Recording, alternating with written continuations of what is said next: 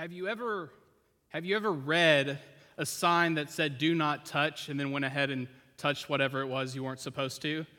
Or have you ever been at an event and when the announcer said, "Okay, now you can silence your cell phones, please," you didn't silence your cell phone? You know, we're not very good at obeying directions. And you know that if you've ever been on an airplane, because it's not long after you've been sitting on an airplane that they will say, it is a federal offense to tamper with, disable, or destroy a smoke detector on an airplane. Now, if you notice, they had to give you 3 different descriptions of how you're not supposed to mess with smoke detectors. If that doesn't reveal how bad we are at listening and obeying and following directions, I don't know what does. I don't know what else displays the sin of the world than the fact that on an airplane they have to tell you not to tamper with, disable, or destroy. This morning, as we think about obedience, we have to face facts and realize that we're not very good at obeying on our own. From the time that we're children, we learn how not to obey. And so, if we're going to have any hope, we're going to need some help if we are to obey, especially if we're to obey God's commands. And that's why our obedience isn't up to us. It is only made possible by Jesus, the Messiah, the Christ, the Savior, our Lord. It is only by the work of Jesus that we're even able to obey, and that the problem of our disobedience can be dealt with. And we will actually see that in this psalm, despite the fact that it does not talk about Jesus by name. Now, it does talk about the Anointed One. And this is one of the phrases, this is actually that leads to the Hebrew idea of the Old Testament, the Messiah. Maybe you remember that song in the 2000s, Jesus Messiah, name above all names, you know that one? Well, it actually is from Scripture, the idea that Jesus is the Messiah, the one who has came to save and rescue Israel, to save God's people. In the New Testament, this actually continues, but they use the Greek word, which is Christ, rather than the Hebrew word, which is Messiah. So when we say Jesus Christ, again, you've heard this before, but we're not saying his full name as if Christ were the last name of Jesus. We're simply identifying him by his title, that he is the Messiah, the one who came to redeem God's people, Israel. And so we see in this passage the promises of the Messiah who is to come, which is Jesus. Now, this, if you have a bulletin, you'll notice that the outline for the sermon may look a little different. If you go to the bulletin, you'll see that at the end of each of the points, it says verses, VV, and then it lists them a little bit different than what you might be used to, right? Because it says 1 through 5, and then it skips to 11 and 12, and it goes on and on, where it has kind of 2 sections. That's because this psalm is structured specifically where verses 1 through 10 are like a prayer to God, and verses 11 through 18 are kind of God's response to the prayer. And so we're going to handle the prayers and the responses together to get a full picture of what this psalm is teaching. So we first see through verses 1 through 5 and 11 through 12 that God sends us a prophet who reveals God's plans. Looking at verse 1, it says, "Remember, O Lord, in David's favor, all the hardships he endured, how he swore to the Lord and vowed to the Mighty One of Jacob." And here's what he vows. "I will not enter my house or get into my bed. I will not give sleep to my eyes or slumber to my eyelids until I find a place for the Lord, a dwelling place for the Mighty One of Jacob," Jacob being Israel. So David here is making a vow that he is going to build a house for the Lord, a temple for the Lord to dwell in. Now, you may already know the story, and you may not. If you want to look at it later, you can write down, it's in 2 Samuel 7. There in verses 1 through 3, David says, "Now when the king lived in his house and the Lord had given him rest from all his surrounding enemies, the king," that is David, "said to Nathan the prophet, 'See now, I dwell in a house of cedar, but the ark of God dwells in a tent.' And Nathan said to the king, 'Go do all that is in your heart, for the Lord is with you.'"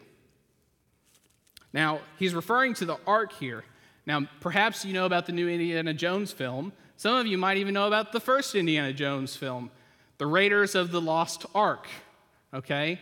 Now, I don't want to get too, I'm not encouraging you to go watch it. It's an entertaining film. It doesn't get the Bible right in every place. But that's what they're searching for in that first Indiana Jones movie. They're searching for the lost ark, the Ark of the Covenant. And now if we look at Scripture, we see that we know kind of what the ark looks like. It's more like a box, kind of a larger box that's made of, it tells us, acacia wood. And it's overlaid with gold. So it's not made out of gold, but it's overlaid with gold on the inside and the outside. It's got 4 feet to stand on the ground, and each of those feet has a ring so that they can run poles through them, which is how they carried the ark.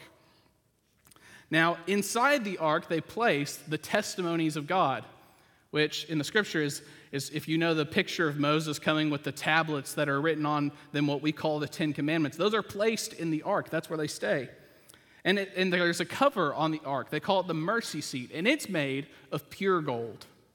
And on that cover, on that lid, there are 2 cherubim, which if you don't know what cherubim are, it just happens. Or maybe it was on purpose. I don't know. Cody may have planned it, that we sang Holy, Holy, Holy this morning, where it says the cherubim and the seraphim.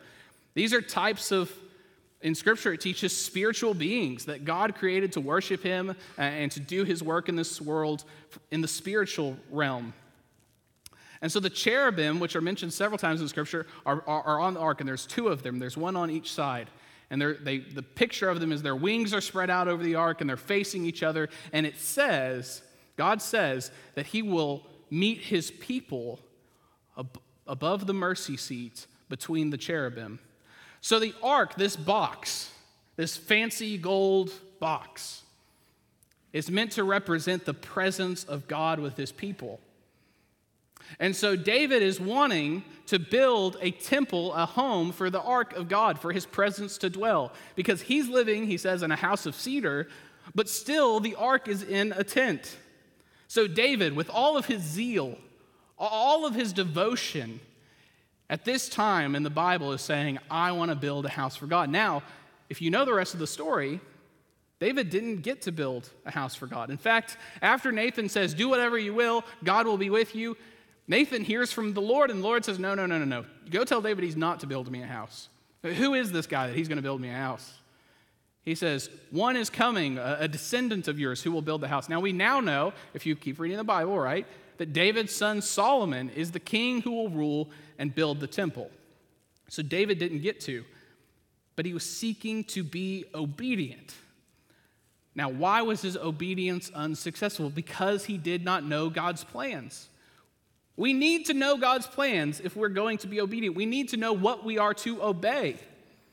And so we see that although David had been given a house from the Lord and wanted to give the Lord a house, it was not his job to do so. Now look at verses 11 and 12. We're going to skip down. This is when the psalm turns to God's response to the psalm writer. And it says, the Lord swore to David a sure oath. You see, David had given his vow, but it did not come to fruition. It did not get completed. It did not go as planned because he didn't know God's plan. But here it says that God gives a sure oath, one that will come to pass, that you can have confidence, that you can take to the bank. It says, this oath, from which he will not turn back. And here's what he tells him. One of the sons of your body I will set on your throne. One of the sons of your body I will set on your throne. Now, this is where we see in Scripture, oftentimes there are prophecies or things that are going to come to pass. And there are oftentimes, not always, but oftentimes a near fulfillment and a far fulfillment. So there is something that's going to happen probably near or in David's lifetime that will accomplish what God promises here. But there is a later promise that is coming. Now, the near one is pretty clear, right? If David's not going to build the house, who is? Solomon. So the one who is to come from your body, literally the fruit of your womb, which we've heard that fruit of the womb, which we've heard that phrase in other psalms that we've been studying. In this psalm, it's saying that Solomon is coming to do this. But there is one who is coming who is even greater. That's the far fulfillment. That is Jesus. Jesus, in his messianic office, there's three aspects to Jesus' messianic office. From very early on in the church, they started recognizing this. that there are two or three offices in the Old Testament that we acknowledge, right? There's the prophet. You've probably heard of the prophet. There's the priest. You've heard of the priest. And there's the king. You've heard of the king. David is one of the kings. It is believed that in the New Testament we see that the Messiah is both, actually all, a prophet, a priest, and a king. He serves in all of those roles. And as the prophet, he is bringing God's word to us. He is revealing God's plans. He is uncovering what has been covered. He is revealing what has been hidden so that we can know what God is doing, so that we can know what God is expecting. And so we see that although David is unable to be obedient because he doesn't even know God's plans, God is able to do through David exactly what he plans. And he is going to bring about one who is even more obedient than David, more obedient than Solomon. He is going to bring Jesus, who is completely obedient to God's word. Now, if you look at verse 12, there's a little bit more to this promise. And this part isn't as clear because it's conditional. There's conditions on it. It says, if your sons keep my covenant and my testimonies, that is my promise to relationship with you and my commands that I shall teach them, their sons also forever shall sit on your throne.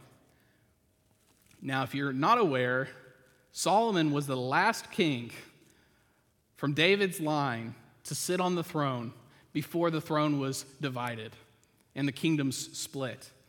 And then all of a sudden, there were two whole kingdoms. There was Israel, Jacob down here, and there was Judah. This promise did not get kept, but it wasn't because of God's failure. It was because of the king's failure, David's descendants. It was their failure to obey, to keep God's covenant, to keep his promises that led to them not sitting on the throne forever. But God in his mercy has sent one, Jesus Christ, who is fully obedient and will and has and will continue to sit on his throne forever and ever and ever and ever. Amen. And so we see God making promises that he can actually keep. Jesus is the prophet greater than Moses who reveals God's hidden plan. And this, to me, leads me to this conclusion. We need to be very careful about what we have faith in. We need to be very careful about when we think we're obeying God. Because David certainly thought he was obeying God when he wanted to build the temple, but God quickly said, no, that's not your job. You know, we can sometimes use faith as a way, kind of as a weapon. You know, we can say, well, you didn't have enough faith, or you had faith in the wrong things, or if you just had faith that God would do this, it would have happened. But we need to be very careful because we're not called to trust in or have faith in or believe in with all our heart anything that God didn't promise. You know, you might have faith, or you might have had faith that God would give you a great spouse one day. You know, you're not going to be very happy with God if you believe that and then you don't get one. Yet nowhere in Scripture does he say, well, all of my children are going to be married. You know, you might be very upset with God if you have faith. Well, God is going to get me through this difficult situation in my job. He's going to fix it all. I'm going to be triumphant over this situation, and all will be good. And then it doesn't happen. And things actually just get worse and worse and worse. You're not going to be able to continue to have faith in God for very long if you're trusting in that, when he never promised your work life was going to be very easy. You might have faith that God will take your church of 100 and turn it into a church of 500. But nowhere in God's word does he ever promise to do that. And you're going to have a hard time keeping faith in God if you continue to put your faith in things he never promised. And so here we see that if we are to be obedient to God, we must know his plan and we must trust his plan, and we shouldn't go beyond that. It's not that we don't seek to do great things for God that we're unsure of. We certainly should do that. But if they fail, we should certainly say, well, it wasn't God's will and he never told us it was going to happen, and that's okay. I'm not saying don't do what God is calling you to do. But if it's not expressly revealed by Jesus and his word, we should be very careful about what we credit God with or what we blame him for. So God sends us a prophet who will reveal his plan. Let's look at verses 6 through 9 and see how Jesus is our priest.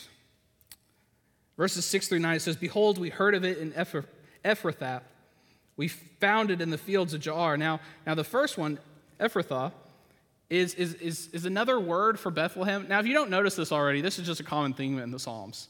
The words that you're used to in the other books of the Bible, they use the replacement words. I don't know if it's just a literary thing or a poetic thing, but they often do that. This is another name for Bethlehem, which is David's hometown, and it's also the birthplace of Jesus. So they heard of it in David's hometown, and they found it in the fields of Jaar. Again, Jaar is another name for a place that you probably have heard of less than Bethlehem, which is Kiriath Jearim. Okay, Kiriath Jearim, was actually in 1 Samuel 7, the ark ends up there, and it stays there, not where God is saying it will eventually be. It stays there for 20 years. And David finally, we hear about it in 1 Chronicles 13, David finally goes back after 20 years and frees the ark and gets it back. So, they're saying all the way back in David's hometown, we've heard about the ark. We found it in these fields. We found it in this place where it's been stuck for 20 years, and we're getting the ark back. And we want to go. They want to be obedient to God and go to where his dwelling place is. And they see the ark as God's dwelling place. Now, I don't think anyone in the Old Testament or the New, well, maybe some people, but generally the message of the Old Testament and the New Testament is not that God is living in a specific place. It's a very pagan idea, actually. The pagans believed that they could build little idols, and maybe that was God, or maybe God dwelt in that. The multiple gods dwelt in that. That's not what they believe about the ark. It's not like it's a box that keeps God shut in. They just believe that is where God is specially present and specially at work with them. And so they want to go. They want to be faithful. We want to go to the dwelling place of God. We want to go and worship at his footstool. Again, the dwelling place of God is often called his footstool in Scripture, specifically referring to the ark, which David calls it that at one time, but also referring to the whole world. I think there's something humbling about the fact that they and we go simply to God's footstool to worship. It's a very humbling thing to know that it is far better to lay down at the footstool of God and worship than it is to stand on both feet with hundreds of people that we've trampled over beneath our feet. It is so much better to lower ourselves to the feet of God. So, we see in this passage that this group, this chorus, it's saying we are wanting to go and worship God at his footstool, at his dwelling place. And in verse 8 it says, "Arise, O Lord, and go to your resting place, you and the ark of your might." Now, "Arise, O Lord" sounds like really commanding, like we're trying to make God obedient. But it's actually just a callback, a reference to when Moses and the Israelites are in the wilderness and they're following the ark. Whenever the ark would be moving, they'd say, "Arise, O Lord." And whenever it would rest, they'd say, "Return, O Lord." And that's in Numbers 10, if you want to look it up later. So in verse 8, that same story is being told. They're just trying to follow the presence of God and take him to where he wants to go. And they pray here in verse 9. They say, "Let your priest be clothed with righteousness, and let your saints shout for joy." We're getting a picture of the whole community worshiping God. They want a joyful, righteous community standing before God in his dwelling place, worshiping him. But they can't do it on their own. They can't do it in their own strength. So they turn to the Lord in prayer. And that's what we see in verses 13 through 16 now. So we skip ahead a little bit, and we see God establishing their worship. He says, "For the Lord has chosen Zion." Zion referring to Jerusalem, the mount on which the temple was built. "He has desired it for his dwelling place." Now quoting the Lord, it says, "This is my resting place forever. Here I will dwell, for I have desired it." God establishes where he will dwell. And he's not going to stay in Kiriath Jearim or Jaar. He's going to go to Jerusalem. He's going to go to Mount Zion. He's going to dwell where he wants to dwell. And now when we look at the New Testament, we see that in the Gospel of John, John takes great lengths to communicate to us that the dwelling place of God is now among men. It is not in a box. It is not in a room or in a temple. It is in the person of Jesus Christ. It is the Word of God dwelling in flesh among us. Literally, as Cody said a couple weeks ago, tabernacled among us, templed among us. Later in John chapter 2, he says that the temple would be destroyed and it would be built back in 3 days. And then John says he's referring to the temple of his body. The dwelling of God comes with Jesus, so that we can rightfully say that he is Emmanuel, God with us. And now, when he ascends, he sends his Spirit to dwell in his people, such that every one of us is in some sense, if we are in Christ, a house of the Lord, a place where God dwells. So, whenever we're worried or frightened or struggling in life, and we ask God, where are you? We go to his word and we find, well, he's right with us. If we're in Christ, he is there. And in that, we're truly never alone. So God is establishing his dwelling place. Here it is Zion, and in the future we see that it is Jesus and it is us. And it's important that God, who is the one who chooses Zion, he chooses where he will dwell and where he will be worshiped. He determines his worship. He establishes his worship. It's important that we understand that God sets the standard, the tone, the things of our worship. He sets the whole thing up. And without him, we could not worship rightly.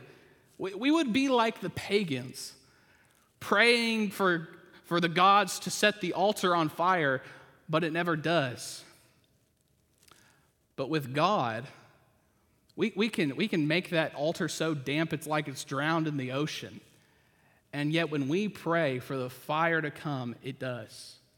Why? Because we have set our worship according to his standards, not our own. And that means for us that we are to submit to Jesus, who is our great high priest. That we are to say that the senior pastor is not the head of the church, the elders are not the head of the church, the members are not the head of the church. The only one who is head of the church, the scripture tells us, is Christ Jesus. And you can see very quickly in churches where people are attempting to be the head of a church. We can see very clearly when they are trying to usurp the place of God, when they are trying to take over and rule and reign. But here we see that those people are not the head. It is only Christ. And all his people are simply priests functioning under the great high priest. He establishes our worship. And so we should worship according to his standards. And yes, there's flexibility in that. You know, a First Baptist church in Alcoa looks a lot different than a First Baptist church in some of the countries in Africa or in Asia or Southeast Asia or Europe or South America or Antarctica if there's a First Baptist church there.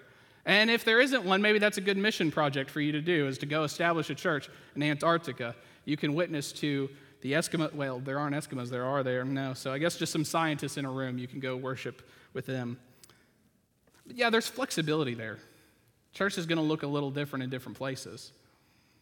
And there's flexibility in that we may want to make choices on things that Scripture is silent about a little differently than other churches. But you know what? There's a lot of foundation for us in Scripture for how we are to worship God.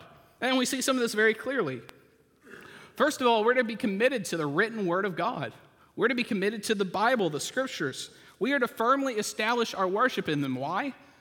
Well, they're profitable for teaching, for reproof, for correction, and for training in righteousness, that the man or woman of God may be equipped for every good work. They're powerful.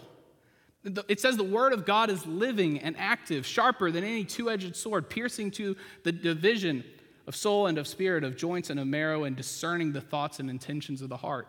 And not only that, they are perpetual. They persevere. Isaiah 40, verse 8 says, "The grass withers, the flower fades, but the word of our God will stand forever." So why do we base our sermons, why do we base our services on Scripture? Well, it's better than anything you or I could ever say, isn't it? I don't know about you, but there's not enough wisdom in my pinky finger to say anything of any value to any of you. But if we go to the Scriptures and we read them and we study them and we discern them, There is so much value that we could never stop digging. We could never stop finding. We would just be continually reaping precious jewels from the Scripture. So we're committed to the Word of God. We're committed to fellowship. We're committed to taking the Lord's Supper. We're committed to confessing our sin. We're committed to prayer. We're committed to many practices that are found in Scripture, many commands of our worship that are in Scripture. And when we worship as our great high priest Jesus Christ commands, it is far better than anything you or I could come up with. Look at verse 15. In this place, he's establishing worship in Zion. What does he say? I will abundantly bless her provisions. I will satisfy her poor with bread. Her priests I will clothe with salvation, and her saints will shout for joy. When God establishes his worship, he provides for every need. He centers them around bread, not just a bread like a meal, but the bread of life. Jesus himself said, I am the bread of life. We are centered on Christ.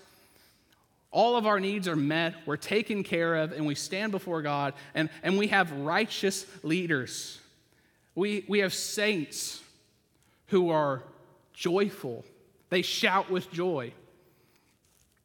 I don't know about you. When I was younger, a lot of churches went through what we call the worship wars, which was funny for me because I grew up in a church that in the early 2000s, they very quickly decided to have contemporary music. But the way they did it, and you may know churches that did this, was to start a separate service that had contemporary music. So they had a traditional service at 9 a.m. and a contemporary service at 11 a.m.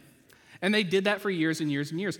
And it was one of the first churches in our town to do that. So very quickly, the contemporary service grew like crazy. All these younger people from all the churches wanted to hear that kind of music, and they all flocked there. But eventually, all the other churches in town added contemporary music. And not only did they add contemporary music, they replaced their traditional music with contemporary. So that what happened wasn't they added another service, they just completely changed their church. All the young people who came to our second service wanted to go back. They went back to their churches. They went back to the new churches. Whatever church had the best guitar soloist, the flashiest whatever, that's where they were going. And all of a sudden, that second service that we had had for years started dwindling until the worship team finally said, we're tired of playing for almost nobody. So what happened was, in the 2010s, actually 20-teens, it was around 13, 14, 15, 16, somewhere in there, the services joined. Now, most churches at this time that went through the worship wars about the style of music, they had already settled the issue. People had gone to the church. They all, whatever. This church had never done that. Why? They never fought about worship. They just added a different service for the young people. So what happened when they joined them was we had a worship war for the first time, 2014, 15. All these people were fighting. 10 years after all the Baptists had already fought about it and split and divided and whatever. But we were kind of late on the scene, and that happened. And what struck me about it the most was there are a lot of people, good, in many ways, hearted people, who were very critical of the contemporary service. And you all probably know my leanings. I like a good hymn more than anything else. But they were very critical of the contemporary service. And that's all fine and good, except if you're the kind of person who sits every Sunday and when the music, the songs are even biblically based, and your arms are crossed, and your shoulders are hunched over, and your face is in a permanent frown, and you at most kind of mumble the song lyrics. You know, to be honest with you, if that's how you worship the Lord, I don't care what your music preferences are. The Scripture says that the saints shout for joy. It doesn't say the saints shout for joy when they get the kind of music they like. It doesn't say the saints shout for joy because they got the electric guitar over the acoustic, or the keyboard over the piano, or the drums are not the drums, or the solo, or the quartet, or the choir. It says the saints shout for joy. Why? Because the one that they're shouting about is Jesus Christ. And for his sake, I don't know why we spend so much time fighting about these little things. And all the while, our faces in permanent frowns. That's not how worship should be. And I think at the moment that we find that we no longer sing for joy, we may very well need to ask ourselves, whose fault is that really? We should find joy in the Lord's worship especially when it's done biblically. Finally, this. God sends us a king who redeems and rules over his people. Verse 10 says, "For the sake of your servant David, do not turn away the face of your anointed one." The anointed one being the Messiah, the Christ, the King, Jesus. Jesus is the anointed one, and he has come to redeem Israel and all the nations, to rescue them from exile, from God's presence, from slavery to sin. And as Messiah, Jesus is a prophet greater than Moses. He is a priest in the order of Melchizedek, and here he is a king in the line of David. And as king, he brings God's presence to us. The prophets spoke God's word to his people. The priest brought the people to God, and the king represented God to his people. And in Jesus Christ, all three happen, such that we have the Messiah. Now, this psalm was almost certainly written after the split in the kingdom of Israel. So they know something that we may not. Look at verses 17 and 18. It says, "There I will make a horn to sprout for David," a horn representing the victory of the royalty, the king being victorious. Now, why does it have to sprout? Because the psalm writer knew that at this point, the kings were no longer in charge. They were out of the land. They were no longer in Jerusalem. The kings were not ruling. And so the horn, representing the metaphor for Christ and his presence and his victory, has to sprout. It has to emerge. It has to come from where they did not expect it. And so, in praying that the Lord would not turn his face away, it says that the Lord, it is him, not us, who will make this Messiah come. And we know that he is victorious. We know that he has clarity. He knows God's intentions. It says that I have prepared a lamp for my anointed. And his enemies I will clothe with shame. But on him his crown will shine. He has glory. He has a crown. This king is able to obey where we failed. The horn representing his victory over sin, over the disobedience to God. He has a lamp to light his way. He knows how to obey God. And he has a crown. He has been given a symbol of glory for his success in obedience. This is so important for us because if we are going to have victory over sin, if we are going to obey God, we need to be freed. We need to be freed from the sin that rules in our hearts. We need to be freed from the disobedience that leads us away from God. We need to be freed to follow Jesus fully. We need Jesus to come and in his death deal with our sin. And in his resurrection show us that he conquered it. And now as he sends his Spirit to work and dwell among us, we can have the victory over sin and death like Christ did. We can obey, not from our own efforts, not because we were raised real well in a real good home, not because we had a great education at the public school, not because morality was so above and beyond in our time. No, we can obey simply because we have Jesus Christ.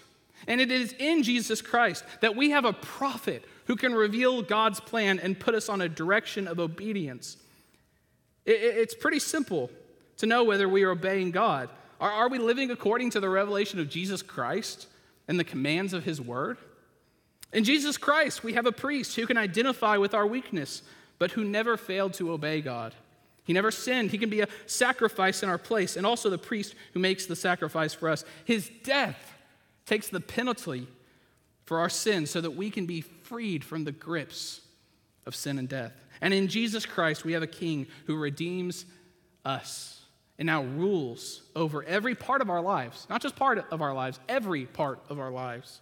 He has shown us how to obey by his example, but more importantly, he has made our obedience possible by conquering the sin that ruled over us. We are no longer slaves to sin if we are in Christ. We are free. We can obey God right now, however imperfectly, because we have a Messiah. We have a Savior. We have a Lord. And let us turn to him in repentance today for where we have fallen so short of God and failed to obey. And let us turn to him in strength to face each and every day. Please pray with me.